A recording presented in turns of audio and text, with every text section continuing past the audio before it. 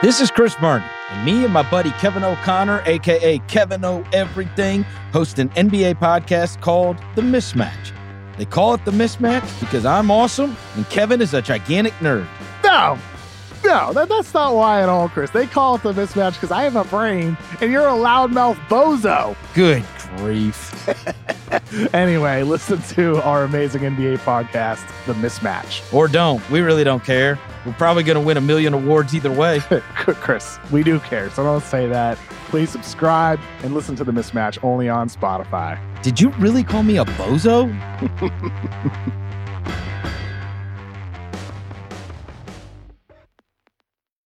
It's the Full Go presented by FanDuel. The playoff action is heating up, and with FanDuel, you can bet on everything from the NBA Finals MVP to who's going to lift the Stanley Cup. And right now, you can check out the new and improved Parlay Hub. Filter by odds, sport, and bet type to easily find the most popular parlays and same-game parlays, or SGPs as the kids like to call them, all on one page. Plus, start betting on the pulse and get paid instantly when you win. So download the app today and bet with FanDuel, America's #1 sportsbook. The Ringer is committed to responsible gaming. Please visit rg-help.com to learn more about the resources and helplines available and listen to the end of the episode for additional details. Must be 21 plus, 18 plus in D.C. and present in select states. Gambling problem? Call 1-800-GAMBLER or visit rg-help.com. This episode is brought to you by Cars.com. When you add your car to your garage on Cars.com, you'll unlock access to real-time insights into how much your car is worth. Plus, view its historical and projected value to decide when to sell. So when the time is right, you can secure an instant offer from a local dealership or sell it yourself on Cars.com. Start tracking your car's value with your garage on Cars.com. Chicago everywhere, check it. Not enough Chicago. We just don't have enough Chicago people. Jason Goff is here. Well, I'm at Full Go. The Full Go Podcast. The Full Go. Bears, Bulls, White Sox, Cubs, and Blackhawks. Our man, Jason Goff. 3 times a week with Jason Goff. His mood is elevated. He is feeling good. Jason, I'm loving the Full Go. Love the Full Go. The Full Go. The Full Go. Welcome to Full Go with Jason Goff. That is what I'm talking about. What up, world? You're listening to The Full Go with Jason Goff, presented by The Ringer, a Spotify original. Yeah. All right, Jesse. Just us, bro. What's up, Tony? What up, man? This is great. Yeah. This is weird, but great. Yeah, really, really weird. Jason usually does this. I am not Jason, and that is not Jason on the other end. That is Jesse. Jesse Lopez, producer extraordinaire. I am Tony Gill, also a producer, not extraordinaire. Producer extraordinaire. Yeah, I'm all right. Thank you. Pat yourself on the back. Come on, Tony. Oh, okay. Jay's not here. It's all right. Jason is not here. Jason is on vacation. And I know y'all was like, man, didn't Jason just go on vacation? Look, all right, sports is dead right now, all right? It's a low summertime. time in sports. It's summertime. There's a reason baseball's called America's pastime, all right? There's a reason for that. Not forget that. I love baseball, but there's a reason for that name. Yeah, it's definitely a reason. So it gives people time to, before football picks up, before basketball picks up, just relax and chill. But don't worry, we got you, though. Jason is still on this episode. We have a great interview. What is it? Wait, first of all, let me do this episode right. What is this episode? 126? Let me double check that because I want to be right. So let's Come on, go. 126. 126. Let's go. 126. What time 126. it is? So just to see, no one's missing anything right now. Right. It's the same thing. Did I ever tell you the story, Jesse, about how somebody thought that was me doing the intro? Like in the actual voice open, like the fancy produced intro? Yeah. Somebody was like, yeah, congratulations. That was a great voiceover you did for Jason. I was like, what? I did not know you can change your voice like that, Tony. That is amazing. And I do some of the voiceovers for NBC Sports Chicago, but I'm like, did I do something for Jason? And he was like, oh, man, not only do all blacks look the same, but we sound the same too? Like, come on, man. Oh, But that's not what you came here for. No. All right. We got a great interview Jason did this week with Thomas Q. Jones. If you are not familiar, former Chicago Bear, former NFL player, now actor, is as an excellent, acting career. He was in a bunch of stuff. One of my favorite stuff that he was in was Luke Cage on the Marvel series. That was an excellent acting job that Thomas did there. He had an extended role there. So him and Jason talks about his post-career, talks about his life in the NFL, and a bunch of other stuff. So sit back, relax, put the babies to bed, get ready your dog to go on that long, extended walk, because this interview was really, really great. So I'm proud and excited for you guys to listen to it and check it out. This is the Full Go Podcast with Jason Goff on The Ringer.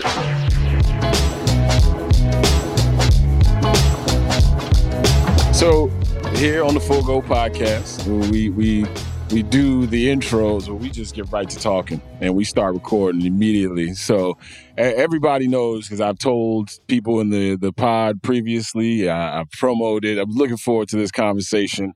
A member of the 10,000 Yard Club, 12-year NFL veteran, former Chicago Bear, one of the most underrated and underappreciated running backs and probably players, I think, in Chicago Bears history. And not just a budding thespian, but like a professional actor, executive producer.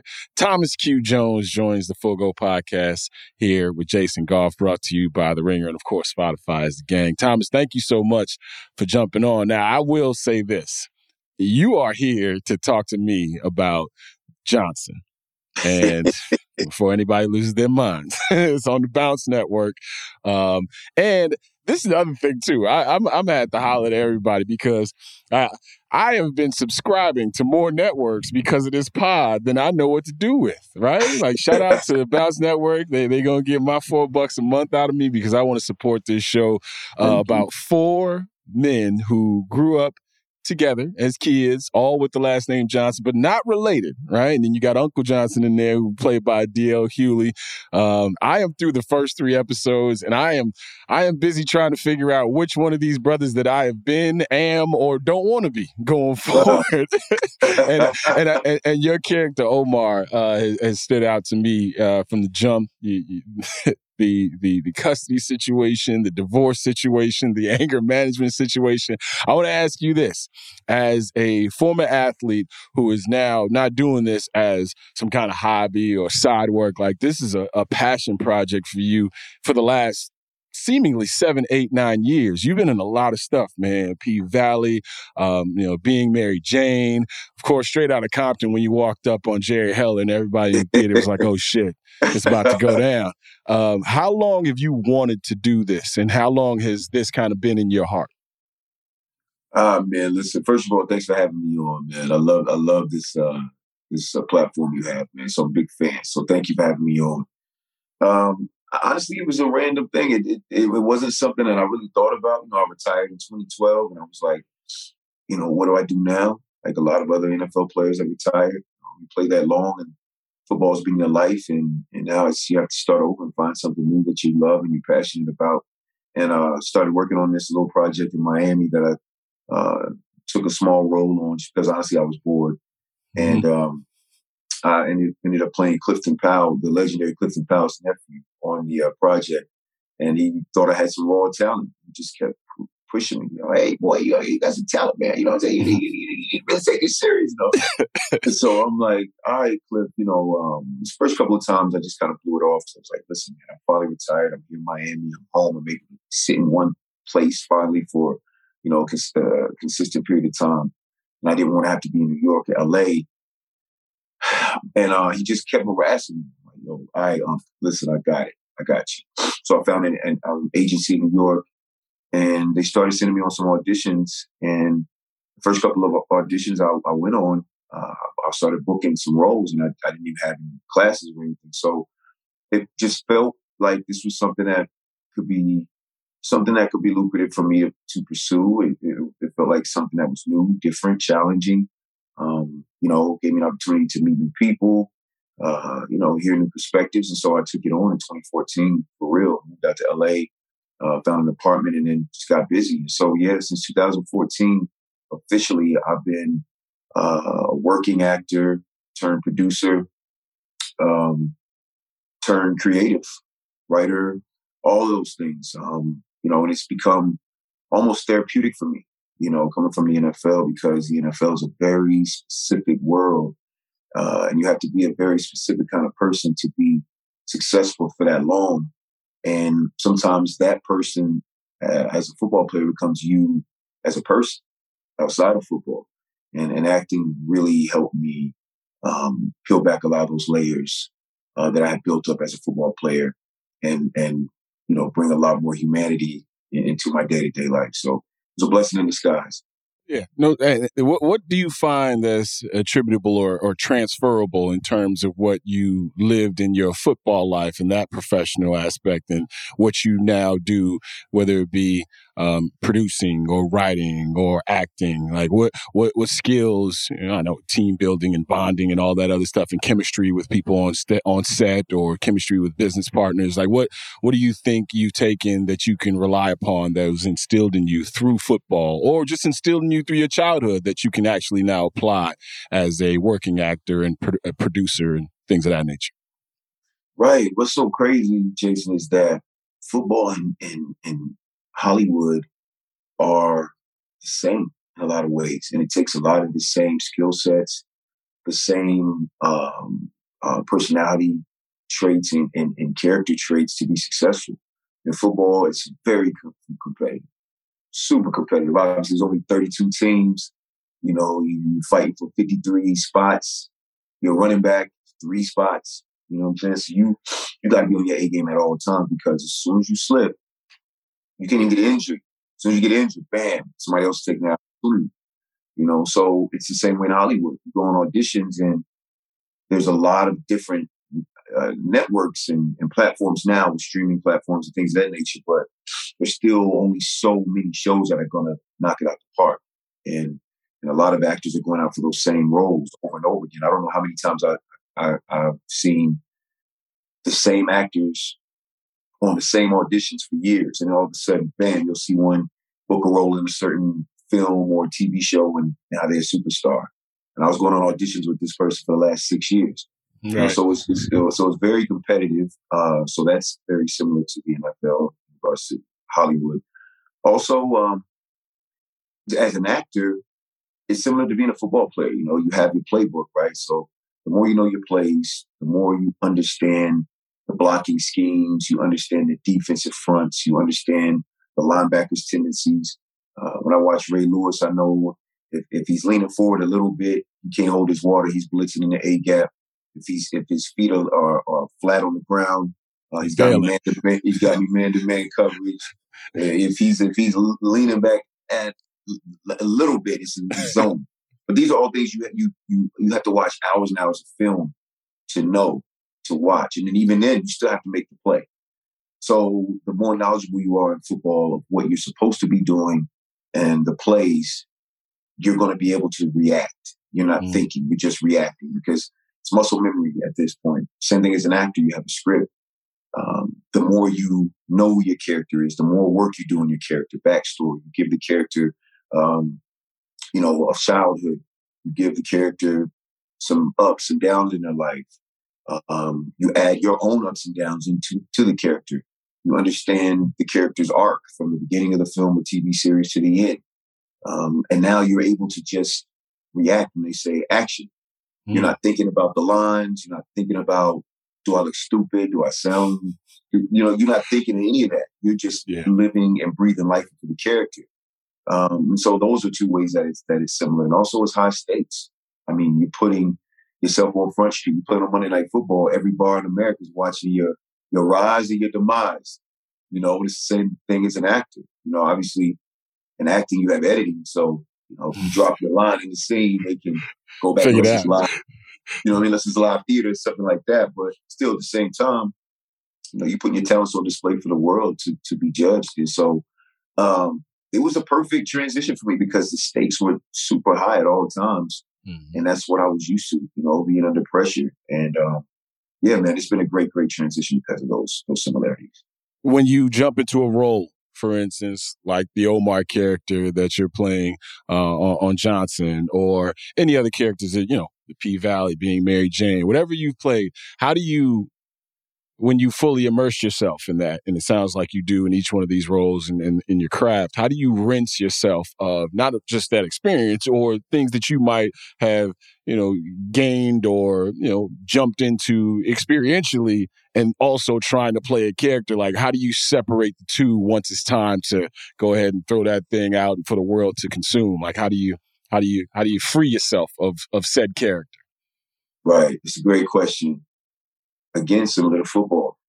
When I walk in the stadium on Sunday, I'm Thomas Jones, just me. I probably left my mom or my pops, at the hotel, and give everybody a hug, good luck, be careful, get a great game. So it's me, Thomas Jones. But as I move into that stadium, and as I put my pads in my pants and I get my ankles taped, then I'm transitioning into Thomas Jones, number 20, Jones for the Jets, the Bears, the football player.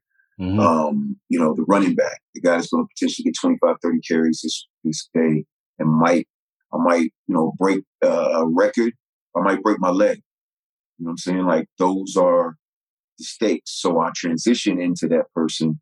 By the time I go out there for the snap, first snap of the game, I'm dialed in.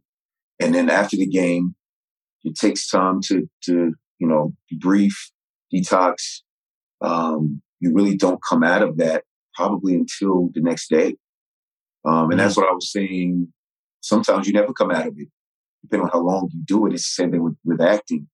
Based on what I'm using for my character, for an Omar character, for one scene this season, unfortunately, I had one of my best friends passed away in the middle of production, and I had a couple of emotional scenes, and so I was still grieving, going through the grieving process, and I was using that in my character. And so it didn't just go away, because I was using something very personal, something I was still dealing with to enhance the performance based off of what stakes Omar was going through. So it took me a couple of days after I did those scenes separately to kind of come back, because I'm always joking and laughing. I have a pretty lighthearted personality, but that was a traumatic situation for me. But I was able to use it in my character. And it took me a couple of days. So it just depends on if you have a good game and it's not an intense game, we blow somebody out 40-0 and I have 150 yards, don't take that long. You know what I'm saying? Mm-hmm. But if it's a close game and we went all the way to the wire and we lost in overtime, more than likely it's going to take me a little bit. Same thing with my characters, depending on whatever I'm using in turn to connect with the character. What I like about this show, and I'm 4 episodes in, and what I like so far about shout out to the Rosa Acosta appearance very early in the show to get everybody on the right path of the kind of vibes that y'all were trying to set. But what I like about this show is it's a show about Black men living life. Right. And usually what you hear, because in the first, I think the first episode and a half was when my man, was it Keith that sits down with his wife and his wife's friends? Was it Keith or was Jarvis? It was Jarvis. Yeah, Jarvis sits down with his wife and his wife's friends, and they're like, "Is Love and Basketball a Black movie?" And it's like, and immediately I was like, "This is perfect, because this is a show. It just so happens to have Black men and Black women at the center of it, and kind of showing that, life is life. You go through what you go through, and the growth and the personal discomforts and comforts of these men as you follow them. You just mentioned, and I'm sorry to hear that, man, that you had a friend pass away while filming this situation. That vulnerability that this show kind of keys in on, in moments where guys need to be and where guys don't want to be, and in moments where guys have to be. The things that we've been taught and the things that we know are right, like battling those moments and then having it come out in the character or have it come out in the writing. Was that a focal point of this show, or is it just things that come out in the ether when you're sitting out in a writing room and guys and girls are throwing together ideas? Right. Well, my producing partner, Deji LeRae, he created the show, and he does a terrific job in it as well. Oh, yeah, thank you. He plays Greg Johnson. Yeah. And he's an incredible writer. He's written all 20 episodes from season 1, 10 episodes in season 2. So he's an incredible writer. Deji and I are really, really close. We're like brothers, and we talk about everything. And we understand the Black experience. We understand the highs and lows of what it's like to be a Black man and go through some of the obstacles that we have to go through just because we are Black. And so we wanted to make sure that the show was authentic. We don't have this type of content on TV. Usually when you see Black men on TV, we're either laughing at life, we're not taking it serious, or we're involved in some sort of crime. Right, we're struggling. And yeah, it's a struggle, and it's just woe is me. And it's just that's not the majority of Black men. That's a small sector of Black men, but that's not all Black men. The majority of Black men are like me, like you, just having this conversation. Go get a beer, go play basketball. I mean, that's what we do. Have in-depth conversations about maybe politics or life. I mean, that's what we do. But we don't ever get to see that and hear that on the media. On the radio, we don't see it on TV. So we wanted to make sure we made a show that was relevant, that first and foremost, Black men could watch and they could feel that they were represented, their voice was represented. And also Black women as well. Black women have a huge voice on this show because yes, they do. in our community, they're the catalyst for a lot of the things that we do as Black men.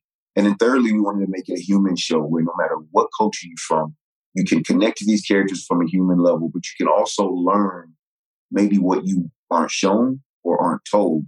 You can learn directly from the horse's mouth, which is us as Black men on this show.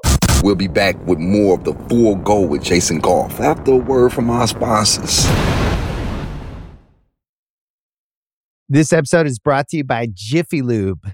Cars can be a big investment, so it's important to take care of them. I once got a car that I started out with 25,000 miles on. I got it to over 200,000 miles because I took care of it. You know how you take care of a car? You take care of the maintenance, the oil, the brakes, all that stuff. And if you don't, you can have a car just completely fall apart. When your car needs maintenance, head to Jiffy Lube. They provide automotive excellence at speed. Get your oil change, brakes checked, tons of other multi-care services. It's all done by expertly trained technicians who actually care about taking care of you and your car. Jiffy Lube, car more. To find coupons and start an instant online estimate, visit jiffylube.com. Bears Talk with Jason Goff on The Full Go. And the kick is good for the win. Fade to black. Brought to you by The Ringer, a Spotify original. I wanted to get into what the 2006 season was for you as a Chicago Bears player, member of that organization, member of the NFL, because as Bears fans, it was a tradition. Every Sunday morning, we would get up. My dad and I would watch the Mike Ditka show with Johnny Morris. Mike Ditka would go off on people. Then we watch Bears football. And then I'd cleanse my palate with whatever NBC AFC game it was, usually like a Raiders game or a Bengals game. Like, oh, look, they playing a different brand of football in the AFC. Like, we was born into this. And 85, I was 5 years old. So, fast forward when I'm 26, and the 2006 season is here, and we know the kind of defense that this team has. We know the veteran leadership. I thought that season, when it comes down to it, it was one of the more remarkable seasons that this city has ever seen because of the juxtaposition of offense versus defense, the quarterback situation, Lovie Smith at the helm. What was that season like for you as one of the more integral parts of that team? Because let's face it, offensively, there wasn't a lot of points put up on the board, but when there were and when big plays were made, it was because of the running games, because of guys like you and Olin Kreutz and the boys up front. What was that season like for you? That was an incredible season, one of the best seasons of my football career, NFL, college, high school.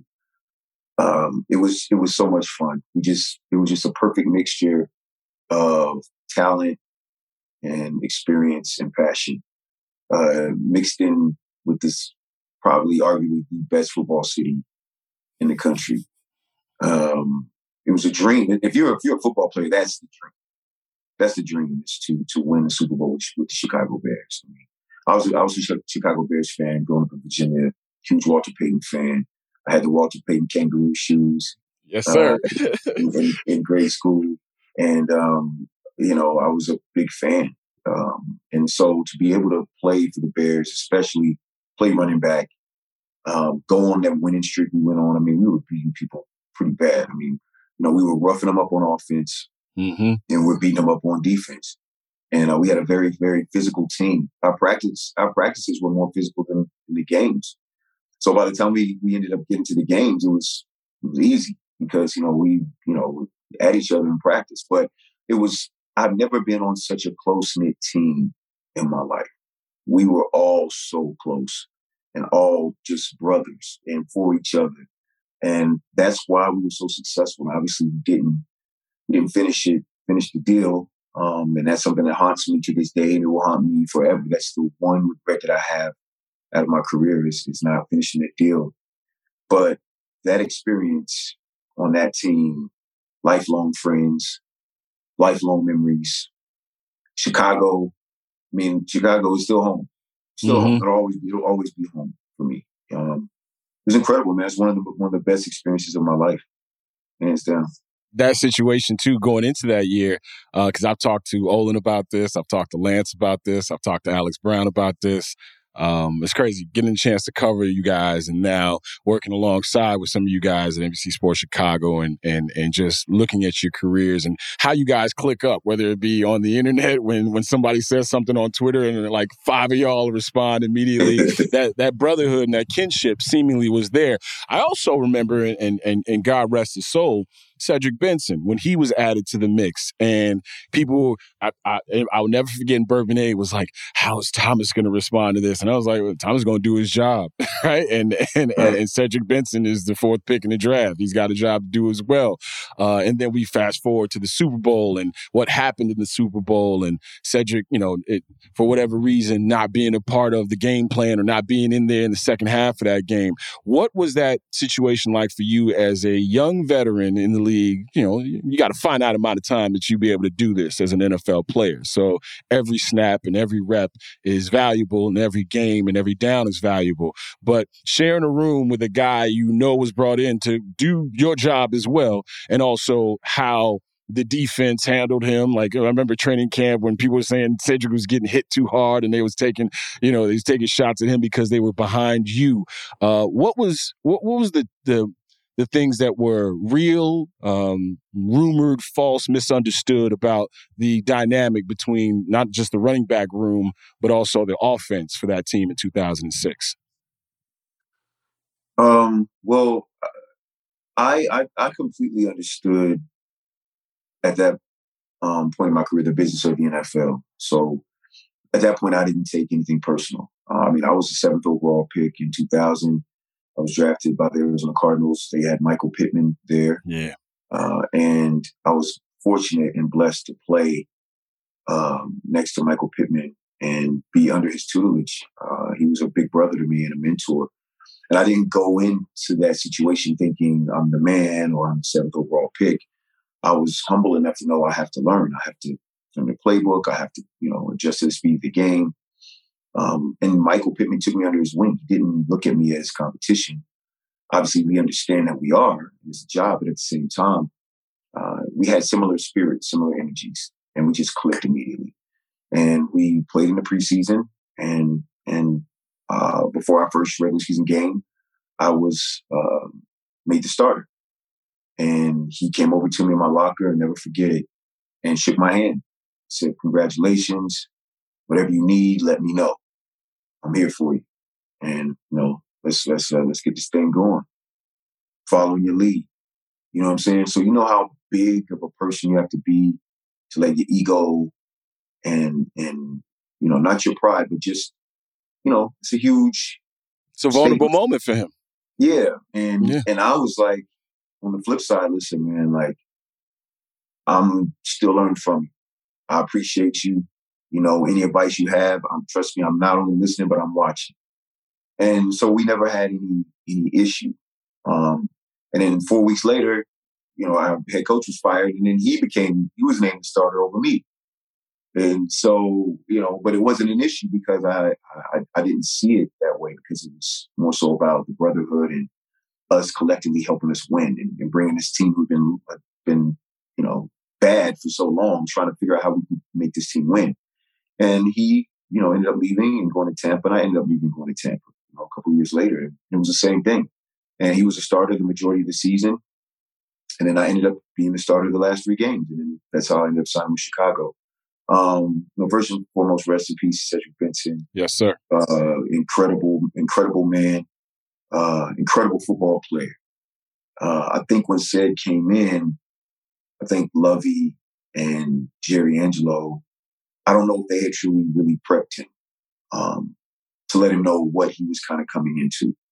I think he came in based off of what he was told, that I was maybe a journeyman that was, a team leader, and, maybe eventually he would be the starter. And so I think that's what he thought, because Ced, was a humble person. He's a good kid, But I think he was misled when he joined the team. And I think that's where a lot of disconnection came, because I was just like Michael Pittman was to me. That's all I knew. That's how I've always been in college and at every other high school. Any level of football, I've always been welcoming. So I was like that with him. Hey, it's a running back group, I'm a vet. Whatever you need from me, I can teach you. I can help you however you need my help. But I don't think that he had that same mindset because of what he was told. And so after I extended my hand, I don't think he received it the same way, which was fine. We don't have to be friends, but it created a little tension because now it's more business. It's not a camaraderie thing. It's not a brotherhood thing. It's more business, because that's kind of the stage that's set. And so if it's that, then, I'm going to go all out to compete. I'm a competitor. I've competed my entire life. I've been the best at every level my entire life. I don't know anything but that. And so I think that's what kind of started a little bit of the disconnect.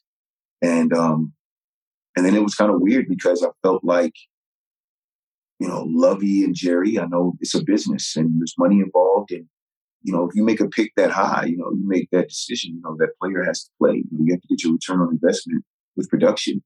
And because I guess I wasn't coming off the field and, plays, it was hard to get Ced in the game, and then he had the injury in 2005 and then he missed the rest of the season. And in 2006, we had the whole contract situation because it's business too. And a lot of times fans don't understand the business side. Obviously they understand the football side because that's their team and their passion. But at the same time, you work for Thomas Jones Inc.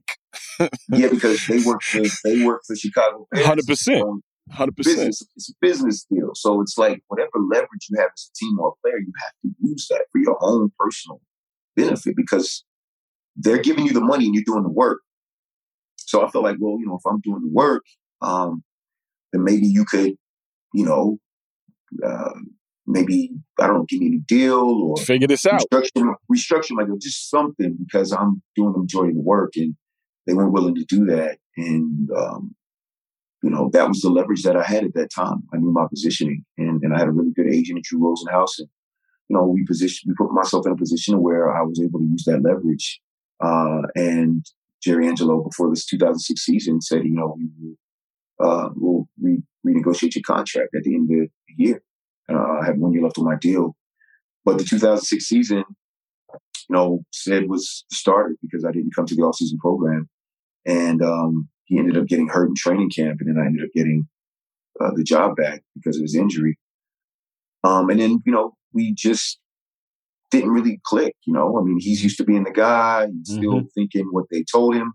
At this point now, for me, it's full-blown competition. And now, I've gone to the dark side in my mind because I'm like, well, this is what it is and this is just what it is. If it's up, it's up. Yeah, that's it. And it wasn't personal.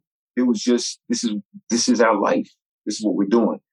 So I think that's where me and Ced were. And it was just merely disconnect from the beginning. And that ended up becoming a friendship. Because once I left, we played against each other several times. And after the game, he was the first person I went to talk to and told him how proud I was of him, because I knew what it was like to be an early pick, and I knew what it was like to not get playing time early on. And he called all these different types of derogatory names and not have the city support you. I knew what that felt like. I went through it in Arizona for 3 years. So yeah, I will always love Cedric Benson. Cedric Benson made me a better player. Cedric Benson pushed me to be the best player that I could be. I'll always thank him for that and be grateful to him for that. And you know, I hate that, you know, he passed away. I was pretty devastated when it happened. Yeah. And yeah, man, it was that was a really really tough pill to swallow when I got the news. But in regards to guys hitting him and trying to hurt him, that wasn't really the case either.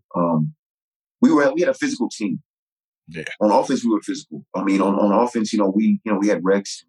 Rex and Kyle, they did a good job. They managed the games, but we were a running team. We got off the bus running on offense. We didn't care if you had 7, 8, 9, 10 in the box, 11 in the box. We're gonna run the ball, and you know that we're only going to run 4 or 5 plays: inside zone, outside zone, power, counter, maybe toss. That's what we're gonna run. We're gonna line up and we're gonna run. We're gonna put our 7 studs on at home, Soldier Field, and we're gonna run the ball. So we had a physical team on defense and on offense. There weren't a lot of points. We were physical. We wore teams down. Sometimes in practice, things got a little heated. Things got a little turned up, not just for Ced, but just for all of us. Somebody may do something and piss somebody off. Somebody may push me in the back on defense and piss me off. Or somebody may push Lack in the back and piss him off, or AB. And now it's like, oh, let me buckle up my chin strap because somebody's mad now. We said we weren't going to do this today. And then now somebody does something. Somebody dives at Olin's knees. And now it's like, oh, shit. Let's get it. Yeah, let's go. And hopefully who's the most consistent fire starter? Like, who was like, all right, Izzy is out here doing this, or Lance again, or Ruben? Like, who was the one where you're like, shit, I saw it in his eyes in the locker room and I knew it was happening today? I would say, I think you already named the name. I don't even have to say Olin. It's my man. Shout out to OG. Olin was the heartbeat of the Bears, man. He was the heartbeat of the team. And Olin and I, we clicked immediately in 2004 as soon as I signed Chicago. I can tell because both of y'all quiet and crazy. I can tell. I already know. I already know the vibe. You ain't got to bullshit me. I know what's up. I mean, I don't know if I say we're crazy, but I would say we're super passionate. There you go. Especially when it comes to football. Somebody's been through therapy. God bless. Yeah, acting. Thank God for acting. But Olin and I, we were the 2 guys on offense that, we were kind of the spark plugs. We fed off of each other. It's funny because, you'd hear Olin and I cursing each other out, like hitting each other's guts. But it wasn't an argument. If we ran a toss and I didn't get downhill quick enough, he come to the sideline. He's like, T. Jones, come on, man. You got to get downhill, man. You down there dancing in the backfield. Come on, bro. What are you doing? You got to get downhill. And I'm like, you're right, bro. You're right. And then if we're running toss and he's lollygagging, he's not out there, and I shove him in the back, like, go, come inside. I'm like, oh, you got to go, bro. Like, I'm looking at the sheet, and I'm like, homie, like, this is you right here, bro. You got to get out front, bro. You got to get out front. You lollygagging. You don't give me tackle for loss. Now I got there was respect there. Because we just wanted to win. You know what I'm saying? We wanted to win, and we loved each other and appreciated each other genuinely because we knew the love was genuine. And that's why that team is so important to me. And that time in Chicago was so special. You know what I mean? Because you rarely get to play around that many guys where it's not even like a job. It's like I was in high school. It felt like I was back in high school again, where it's, you're playing for your school, you're playing for, you have your Letterman jacket on, pep rallies. That's what it felt like, being on that team. The whole time I was there, 04 to 06. I mean, I did not want to leave, man. I did not want to leave, but I understood the business of it, and I enjoyed my time there. And I will never forget those guys, never forget Chicago and the fans. Super special time in my life. Time for some commercials. This episode is brought to you by State Farm. You might say all kinds of stuff when things go wrong, but these are the words you really need to remember. Like a good neighbor, State Farm is there. They've got options to fit your unique insurance needs, meaning you can talk to your agent to choose the coverage you need. Have coverage options to protect the things you value most.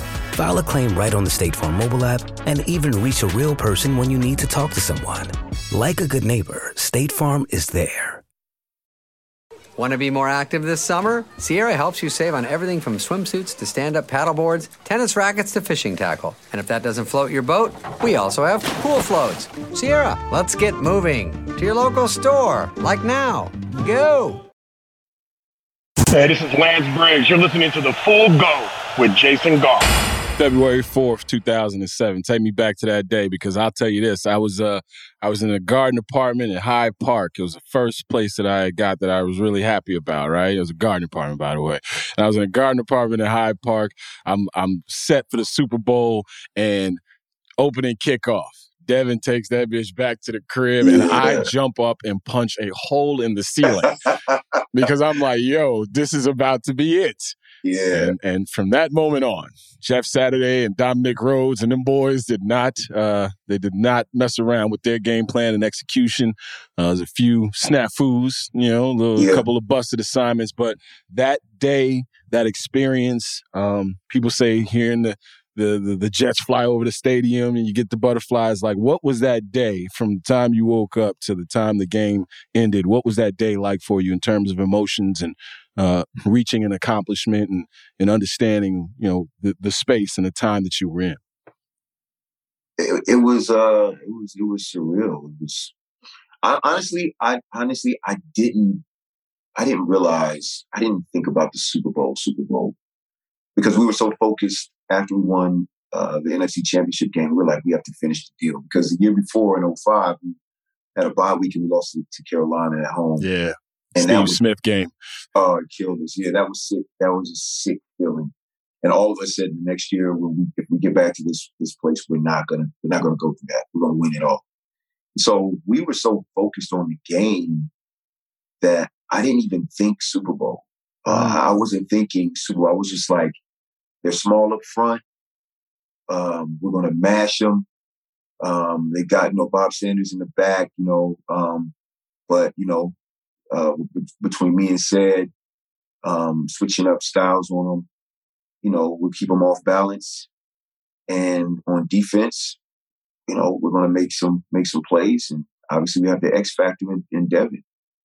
So no Tommy, man. No Tommy. I still think about it to this day. Mike Brown. And no Mike, That was the biggest loss for us going to that game is not having Mike. Yeah, because then you had to run with Danielle and Chris back there, right? Yeah, who are great players, but Mike Brown. If it wasn't for injuries, Mike Brown could have been a Hall of Famer. Mm-hmm. Mike Brown. Me and Mike came out the same year in high school. I remember Mike Brown in high school. He was on the cover of Super Prep magazine going to my senior year in high school, and he was the nation's #1 player. And I remember I was ranked number 7 at running back. And I was going and I would always flip through those magazines and he was on the cover, just his face, Mike Brown. I'm like, then I remember him at Nebraska and then I was just happy to get a chance to play with him. I was a fan of his since high school. But I wasn't thinking of the Super Bowl until we actually came out of the tunnel for pregame warm-up. And usually you're playing a home game or an away game. There's no neutral games, And usually you have the opposing team's logo in the middle of the field. And, that's what I was used to. What really hit me was when I came out of the tunnel and I saw the Bears in our end zone. And I took a little trot down to the other end just to kind of get my legs warm. And I saw the Colts in the other end zone. And it automatically went to Tecmo Bowl. Because every game in Tecmo Bowl is the Super Bowl. Right. Pretty much. There's no home or away team, right? A lot of Dolphins versus Raiders. Yeah, John Offerdahl and the boys. It's so weird how I'm like, that's when I was like, wow. This is it. Like, this is in the middle of the field, the logo was the NFL shield. That's when I was like, I get chills now thinking about it because that's when it hit me like, this is for everything. This is what I watched as a kid. This is what I dreamed of as a kid, and it's here. So that's when it hit me that I was playing in the Super Bowl. It was that moment. And it was just, and then the game, because, as you go from, there's different levels in the NFL. You have preseason where it's like, if you're a starter, you're like, let me just get through the preseason so I don't get hurt. Mm-hmm. Let me get into the regular season healthy so I can, start off hot, leading the NFC or AFC and rushing touchdowns so I can get off to a good start. Right. Then you have the speed of preseason. Then you have the first regular season game, opening day. And now the speed of the game picks up because now guys aren't just not trying to get hurt. They're actually trying to get sacks. They're trying to get interceptions. They're trying to get yards. And then you get to the middle of the season, speed picks up a little more because now it's like, okay, let's figure out what position we can put ourselves in for playoffs. Right. And then you get to the end of the season where it's that playoff push, then the game speeds up that much more because now everyone's so focused and dialed in because any mistake could keep you out of the playoffs. Now, once you get to the playoffs, each game it goes faster and faster and faster because everyone's so much more focused and zoned in and dialed in. One inch, you miss your chance for the Super Bowl. Something you've been working for your whole life. So the Super Bowl goes by even faster. That game just, before I know it, confetti was coming down and they were roping off the field. And I'm like, we didn't win. Because in my mind the whole time, I'm like, we're going to win. We're still going to win. We're still going to win. I think we were down 22-17 and we were driving. And I'm like, we're still going to win this game. We're still going to win. Like, it's okay. We're still going to win. And then the interception, pick six. I'm like, hold on. How much time's left? And then you start looking at the clock. And you're like, oh, shit. And then boom, game's over. And it didn't hit me until I really, really, I got in the locker room and I'm just looking around, seeing guys' faces. And I didn't know how bad it was going to be for the rest of my life until all of the coverage for the Colts, the parade, Sports Illustrated, everywhere you go, it's Colts. The commemorative Colts commercials with their Super Bowl coin and football and shirt and everything. Man, it's torture. It was torture. It was torture throughout the rest of my career. I've just now finally been able to really wrap your head around it. Yeah, I mean, I don't watch the Super Bowl, but I still don't watch it to this day. No, I haven't watched the Super Bowl since we lost. Damn. I haven't watched the Super Bowl since we lost. It's a little easier now because of acting. Honestly, I'm so far removed from the game that I don't even really watch football at all. I catch a lot of it on Twitter, social media, but anytime the Super Bowl comes around, it's like PTSD for a lot of us. Wow. It's pretty crazy. No, I mean, it makes sense, right? You get a finite amount of time to do something that you've loved doing for a long time as a kid, and now you're an adult having to do it, and now the stakes are higher, like you mentioned. The finances are different. The pressures are different. The family involvement and, the cities that you're living in, all the pressure. I try sometimes to explain it to my friends about what athletes may go through or the regular lives that they try to lead and also the public pressures. And then you've got the world watching you. You got a city of 8.5 million people. We're counting on you. And when you don't bring home the gold, what that offseason or like you mentioning now, what the rest of your life might be because of those instances that were caught in time for you as a fan. These guys walk around, these girls walk around for the rest of their lives. So it's interesting to hear you say that you have not viewed a Super Bowl since then because of the trauma of not reaching that goal. Yeah, you put your heart and soul into it. You put every ounce of your being into it. I've had games where, it's come down to the wire and we won at the end, and I've been just in my locker, just exhausted, crying, just crying from we won, and I don't have nothing left. Physically, emotionally, the ups and downs of the game. Are we going to win? Are we going to lose? Is he going to make the field goal? Is he going to get the third down?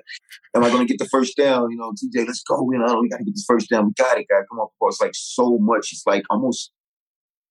It's a pressure cooker. like you're in the military, like it's like you're literally in battle, you know? And so you give so much of yourself, but then you have the flip side where, you know, you're making millions of dollars and you know, you're gladiators.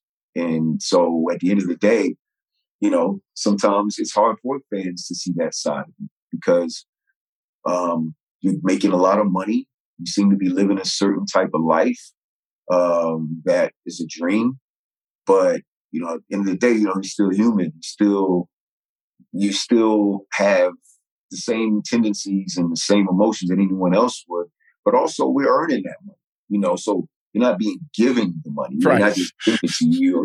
You earn it even if you don't make the play, even if you didn't win the Super Bowl, you still earn your check based off of the experience that you're giving the fans. And, you know, it might not be the 100% outcome that they wanted, but at least if it's close, something close, then, you know, I think that's a fair trade. How you doing physically? Right? Because, you know, I used to make a joke on the air, mamas, don't raise your sons to be running backs. Because coaches go run their ass into the ground and try to pop another one in 4 or 5 or 6 years, right? You were blessed to have a terrific career. You know, and shout out to your brother as well. I used to call y'all the football clips, especially with the Virginia background, you know, Malice and Pusha T running the football. Oh, yeah. But how are you physically? How are you feeling? Anytime I get a chance to talk to, you know, former football players, Lomas Brown, anybody, I always want to know, like, how you guys are doing. I think acting is really, I wouldn't say saved my life, but I would say that acting has helped me reinvent myself. I can tell, brother. You know what I'm saying? Just being away from football, being away from that environment, because I only know football in one way. I don't know it as I'll never see football as a fan's perspective per se, right. because I was so entrenched in it. And football makes me become a certain person even now. Like the switch comes on because you're allowed to be that way. I can be primitive and whatever, you know. If I'm the leader of the team, and you know, versus corporate America, like right now in Hollywood, you know, if I'm on a team and a receiver drops the ball and, you know, I know he wasn't on the jugs in practice, he leaves early, he doesn't watch extra film, and I could be like, yo, you know what I'm saying? Like the game's you can pull up on him. Right, if they gonna throw you, because they could have given me the ball. You're not gonna catch it, then they give it to me. Because I'm staying after practice. I'm watching extra film. I'm staying in the weight room. I'm in the cold stuff. I'm doing what I need to do to be successful. Right. You don't want to win the Super Bowl, so you don't need to be getting the ball. So I can have that energy with that person, and however it plays out is how it plays out. If you fight, it doesn't matter. Like, who cares? Like, that's the world. That's the environment that we live in. That's the locker room. That's just the energy that's in the air across the board, and everybody knows that. They're not surprised by it. Where if an editor messes up an edit on Johnson, you know, I can't. Hey, Brad, let me see you in the room real quick, Brad. Right, let me step out the editor bay. I need to holler at you, like, you know, like that's not going. You know, this Thomas Jones, he really has a fiery temper. Right, like you can't do that over here. You know what I'm saying? And you can't do that in real life because you're gonna get in trouble. No matter what you think is normal to you, and as a football player in society, that's not a normal, rational place to be, and that's not a normal, rational energy to have. And I had to realize that coming into this business, you know, because at first I wasn't this polished actor, producer. I wasn't that. I was a raw, passionate football player that's trying to figure out how I can put all this passion and energy into a character. And I was able to do that because of an incredible acting coach, Franz Turner. I studied with Ivana Chubbuck, who's a world-renowned acting coach and has a world-renowned acting studio. And Franz Turner was almost like he was a football coach to me, just as an actor. And he understood my background. He understood my tendencies, and he helped me become rational again to a certain extent. Because I mean, it's almost like whatever somebody's norm is, that's their norm. You know what I'm saying? Like somebody might do something that's absolutely nuts to somebody else, but their environment, how they grew up, with their that's how they process it. That's their norm. You know what I'm saying? And if you didn't play in the NFL, or if you weren't a boxer or an MMA fighter or something where it's that violent of a, not just sport, but a violent environment, the conversations, the language, the world is one of the most primitive places. Your survival instincts are activated necessary at all times. Yeah. I get the ball on a toss right to the wide side of the field. The short side, at least I got the sidelines right there. I can go. Only so many of them can hit me. But you run and toss, you on the left hash, and you run and toss right. Oh yeah, it's time to party with a bunch of people. Yo, they see the dog. They say wild dogs. They see the ball. Toss. Boom, here they come. You know. So your survival instincts are activated the whole time. You're like, man, because you know what potentially could happen. You don't know what potentially happened. Actually, you might look down at your legs, flip the other way. Like that's my reality as a football player. And so, you know, that's an extreme way to live. And I couldn't turn that off until I started acting and got into show business in Hollywood and understood that that's not going to work here. If you want to be successful, you have to reinvent yourself and adjust to the environment. And that's why I'm so grateful to acting and my acting coaches and everyone that's been a part of me being able to reinvent myself, because that's why I say save my life in that way. Dude, it's been a pleasure to watch you from UVA when you was good on number 6. I wasn't watching Virginia football for very many reasons, and I messed around with was it Sean Moore? I believe Sean back Moore, in the back in the day. Terry Kirby. That's when I was on my Virginia vibes, and then all of a sudden it's like, wait a minute, it's a running back down there acting a fool, and watch you at UVA do your thing, and then when you got drafted to the Cardinals and became a Chicago Bear, got a chance to cover you while you were here. You've always been professional. You've always been a stand-up dude, and there's a reason why that defense honored you the way that they did as a teammate when things was a little sketchy in training camp years back. Dude, I am very, very proud of the actor that you have also become, because you see a lot of people jump into things and you could tell when they half-assing it or not jumping into it wholly. You are changing a lot of people's ideas of what post-football life can be and look like. And I appreciate you for that, and can continue blessings, man. I'm going to continue to watch this show because this Omar dude, there's too many similarities I'm seeing right now. I'm like, all right, now, hold on now. I hear you in the DMs on your boy, and I can't wait to see what happens with can't wait to see what happens with the relationship between Omar and Keith and how all that happens. And dude, this has been a fulfilling. I said this to Rhyme Fest. I said this to my man Iman Shumpert in the last pod. This has been a fulfilling conversation, and I'm truly, truly appreciative that you could jump on here with me. The Bounce Network, Johnson, go check it out. All right. It's only $4 a month after the free trial. Y'all got it in your pockets. Make sure y'all subscribing to that thing, and make sure you guys are supporting Thomas Jones and whatever future endeavors he has, because I've been appreciative of watching your not only career arc, but your life arc, my man. Thank you, Jason. Thank you for having me on. I love what you're doing here. I love the fact that you're giving people voices, and you create an environment where we feel comfortable enough to be open and be ourselves, and, my man, and not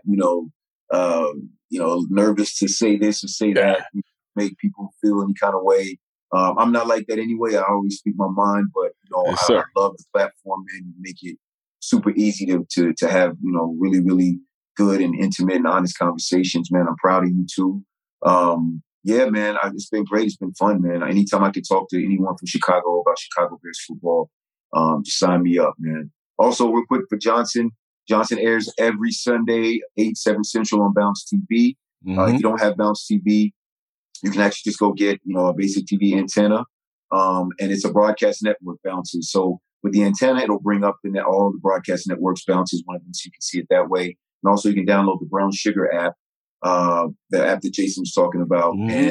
And if you don't catch Johnson on Sunday at 8, 7 Central, it'll air at midnight. So you can catch it on the Brown Sugar app, which is their streaming platform. Also, our after show, Johnson After Show, where we dive into some of the conversations and things that happened on the previous episode. They're immediately after the show airs every Sunday night on Bounce's YouTube channel and on Bounce's Facebook channel. So, yeah, thank you for the love, man. Thank you for having me on, man. This isn't the last time, man. Nah, not at all. Not at all. And that's how I'm getting it. I'm getting it on the Brown Sugar app, so I do need to check out Bounce TV on Sunday nights. Looking forward to it. They got this man out here promoing. Like, hey, this man is an executive producer, all right? He ain't playing no games anymore. People got to watch the show, man, so I got to do what I got to do. Yes, sir. Yes, sir. And next time you're on, we will talk about how in the early 2000s, how pulling up to any place where you saw some flashy cars outside of the city of Chicago, it was a tough night for you back then. 24, 25 years old, just trying to scrape a couple dollars together, say I'm going out for the night, and then you see the Miami plates and you see the exotic cars outside. You're like, oh shit, Thomas is here. So it's gonna be a tough night.